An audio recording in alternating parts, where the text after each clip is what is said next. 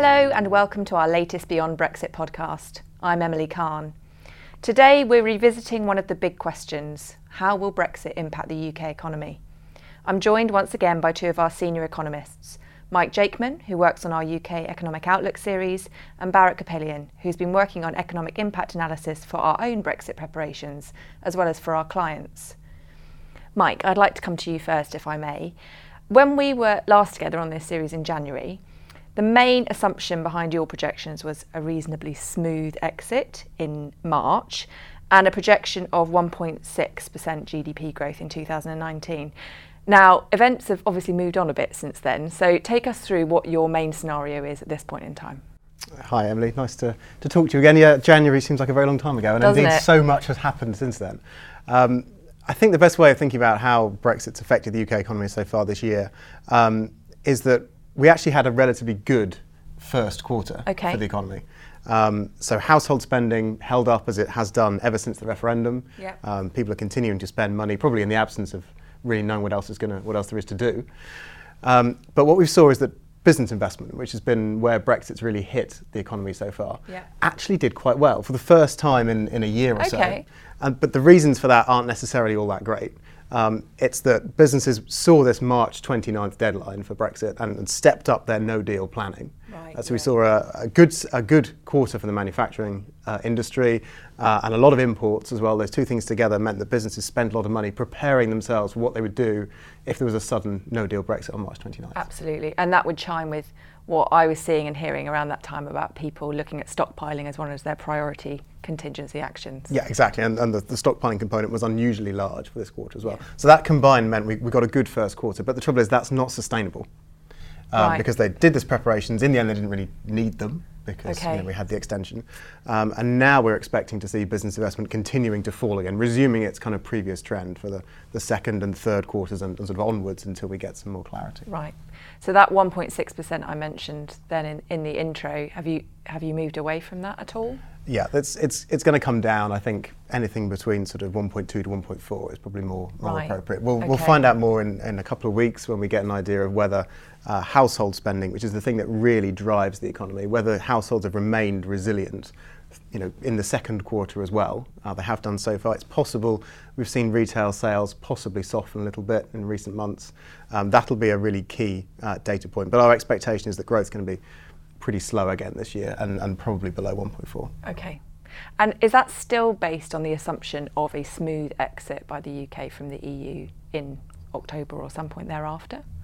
Yes. Our base case is still that there will be a Brexit agreement. Now, it would be a very brave economist to tell you, or perhaps a very naive one, to know exactly when that's going to occur. But this assumption is still predicated on the UK leaving the EU with a deal either in October or next year. Right, okay.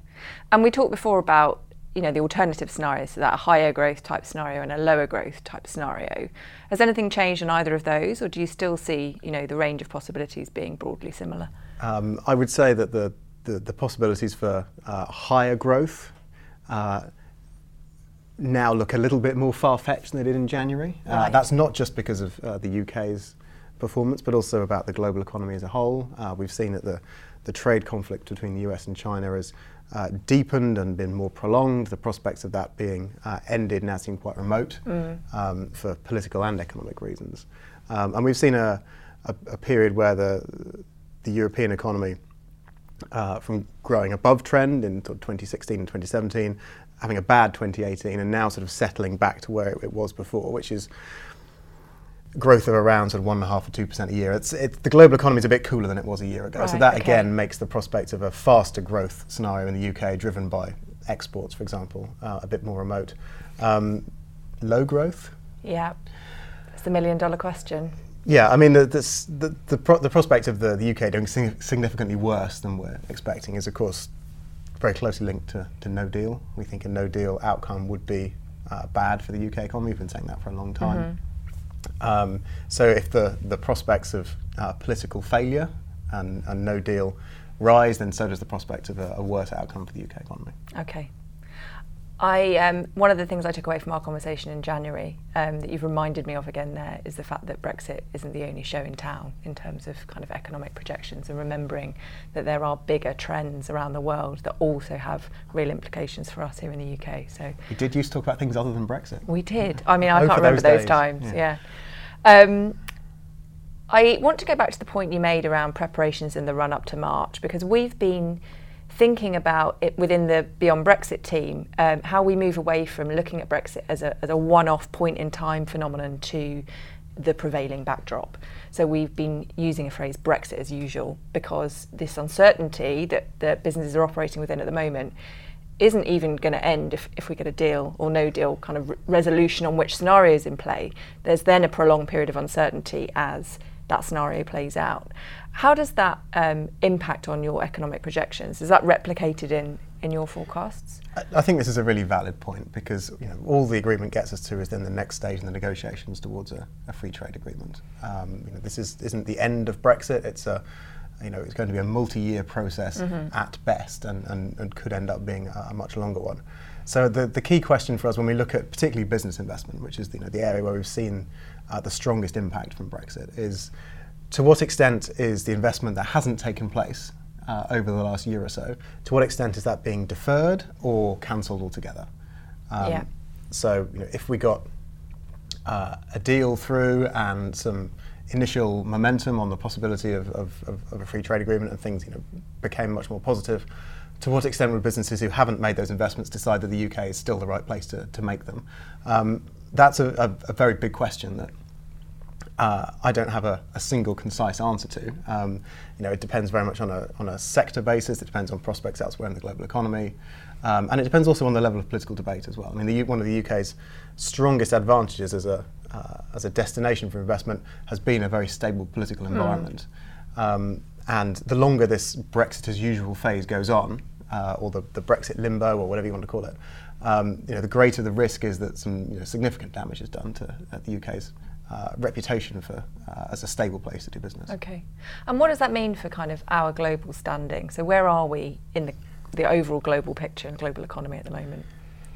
One of the tragedies of Brexit so far is that the UK's grown quite slowly and well below its potential rate at a time when the global economy has been doing quite well. We've seen in the last, particularly since 2016, the global economy's grown in a more synchronised and faster rate than at any point since the global financial crisis. So this really was a time when the UK could have cashed in, if you like, on the fact that lots of its neighbours had greater export demand, etc. But it hasn't quite happened, and the economy's grown at 1.5% for the last 3 years or so, at a time when the global economy is much more vital. So it's disappointing that this has occurred at a time when there were genuine opportunities to be seized for the UK. If there is a league table of the largest economies in the world, and one of our predictions we made at the beginning of this year is that the UK would slip in that from 5th to 7th. The countries that would overtake it would be India, which is a permanent transition, you would imagine, given the amount of catch-up growth in India, and also France. Right, okay. Now, the UK and France have swapped I was going to say, some great rivalry there. Yes, many times, and will continue to do so. This is based on both exchange rate movements and economic growth, and we think France will have a better year in both of those aspects. But there is plenty of potential for the UK to take that 6th place back over the next decade or so. Okay. Thanks, Mike. Barra, I'd like to bring you in now, if I may. How does everything that Mike's just been talking about chime with what you're hearing from clients who are planning for these different scenarios? Well, Emily, I think for businesses, it's what's really changed is the type of uncertainty that they're facing.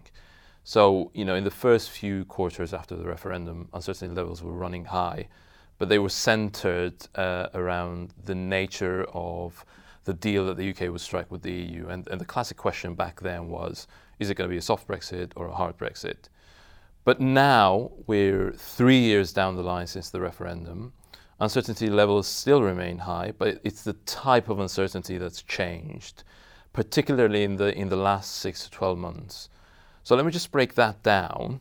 I think the first source of uncertainty now that the businesses are facing is, first of all, whether a deal will be struck with the EU or not. Now, right after the referendum, I think it's fair to say that was a remote possibility, but that has now changed. The second question is more about the future relationship between the EU and the UK. So that's more the hard versus soft Brexit sort of uncertainty. But the third one is also, businesses now have to start considering about the domestic political angle. So what different forms of Brexit could mean for Scotland and Northern Ireland, for example. Which wasn't, I think, one of the issues that the businesses were thinking right after the referendum. And then finally, I think there's an international context here as well one needs to consider, particularly for businesses who've got exposures in different economies. And the one thing now they have to deal with is tariffs, particularly with the US and China and the sort of tensions between those two economies. And, some businesses have had to start figuring out ways to change, modify, or tweak their supply chains much faster than they originally thought.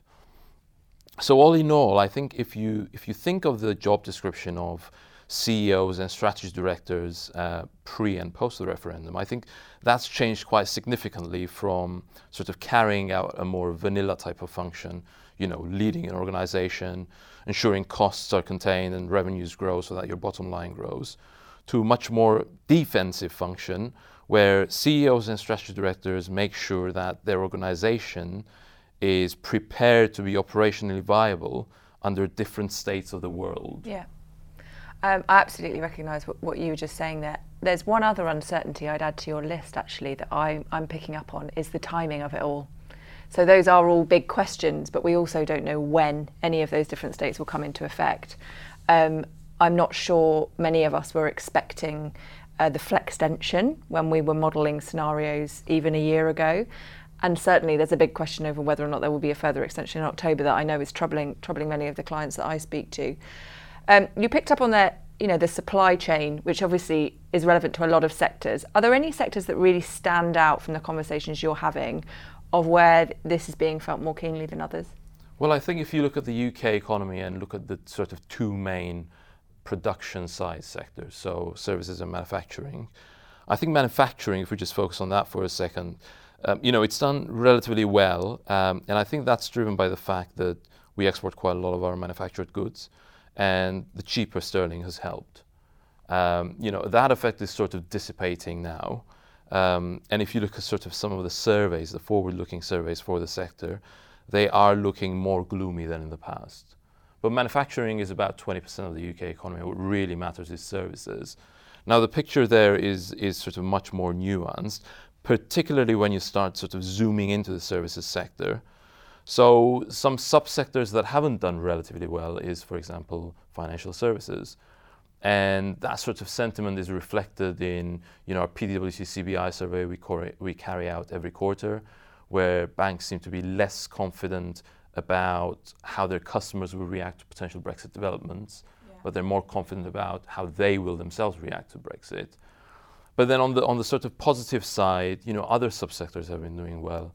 Stuff like motion pictures, for example, has been doing well because people are staying home and watching their streaming services.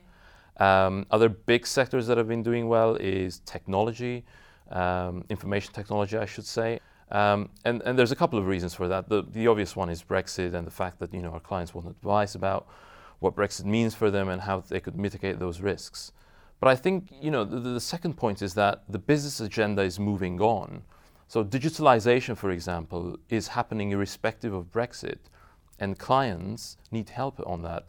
And that seems to be a sector agnostic sort of issue. So it's the case in retail, finance, manufacturing, or even in government, where, personally, I've been working on a digital transformation project in the Middle East for the past 3 months. So digitalization is spearing ahead. Right, okay, brilliant. Mike, you talked about the pattern on investment, and I'd be interested about in your take on some of the factors behind businesses making investment decisions and how that uncertainty is playing out at a very client by client level of making a decision whether to invest in the UK or not. What are you seeing? So I think the first sort of victim of Brexit has been business investment in the UK. And the typical comparison we economists carry out is we sort of compare business investment levels in the UK against its major competitors, the G7 economies.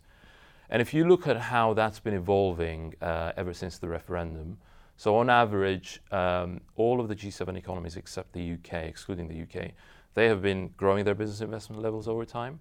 Whereas in the UK, it's sort of stayed relatively stable, and now for the past 4 quarters, it's on a slight decrease.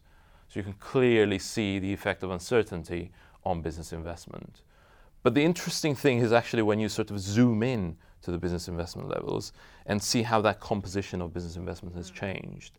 So in the UK, for example, you'll find that businesses have been cutting spending on transport equipment, that's lorries and vans, and on ICT spending. But they've been increasing their spending on building and warehouses. And I think that's where Mike's point comes around, the stock building that we saw in the first quarter in the UK economy, and that's sort of being recorded as a business investment input. But clearly that's not big enough to sort of offset the overall negative decline of business investment.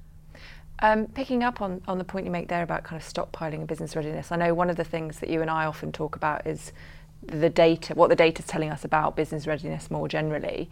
Has there been any change in the kind of the data that we can see about preparations and who's ready and who's not, and the general state? So, usually what happens in these sort of cases is the Bank of England, for example, might go out and through its business agent network carry out a survey and assess businesses' preparedness for Brexit. And they did exactly that in their latest May inflation report. Now, there's a few interesting trends they found. Well, first of all, 3/4 of the business who responded to the survey did some sort of contingency planning for Brexit, or they are in the process of developing one. So that's one clear picture that emerges. The other sort of quarter of businesses said that they were not making contingency plans. Now, of those businesses that are not making contingency plans, 50% said they were not affected by Brexit. A third said they were waiting for more information and clarity until they sort of decide when to carry out Brexit. Now, the other point as well is the complication, I think, is the clarity as to the timing of when Brexit will happen. And we've sort of seen it come through the economic data, through inventory accumulation in the first quarter of the year.